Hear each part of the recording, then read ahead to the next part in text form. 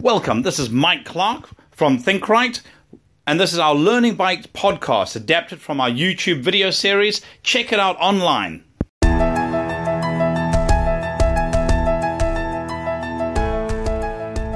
Welcome to Learning Bytes, short bites of information that you get to apply immediately. We're looking at effective learning. Many of you will have seen our logo, which shows our name with a triangle around it. And the reason we designed the triangle comes down quite simply to the three elements that people look for when they're looking at training. At the very top of the triangle, if you like, there's the top quadrant which says results. Everybody wants results.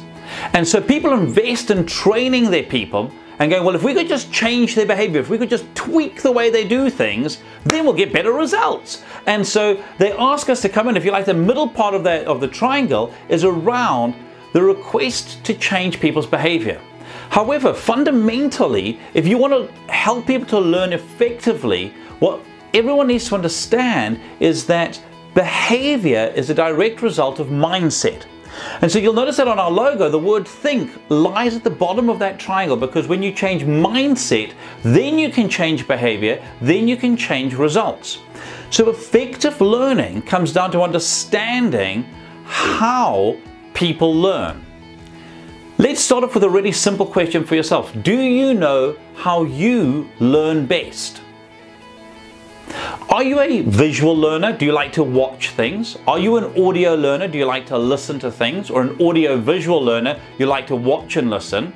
Which is what, by the way, most of our schooling curriculum is based upon, where you've got a teacher at the front of the class with a projector or a whiteboard talking to you. That's audio-visual learners.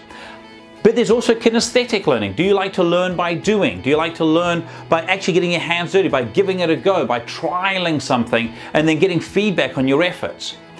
You see, the better you understand yourself, the better you can understand how you can effectively set yourself up to learn better. And that applies to your team, because we tend to teach in the way that we learn. So, for this week, I really want you to think about and to do a survey amongst your team. How do you think you learn best? And what evidence have you got that supports that? Do you like to read manuals? Do you like to actually do stuff? Do you like somebody to do it while you watch and then do it? What sort of learning styles do you personally demonstrate, and does your team demonstrate? Because when you understand that, it's the first key to unlocking effective learning. Here's to your success.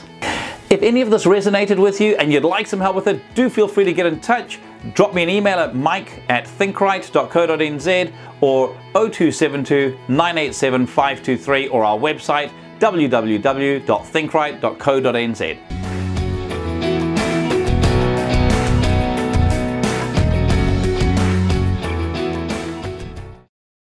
If you like this, please be sure to give it a rating on iTunes. It really helps us to make more videos. And leave a note and let us know what you think.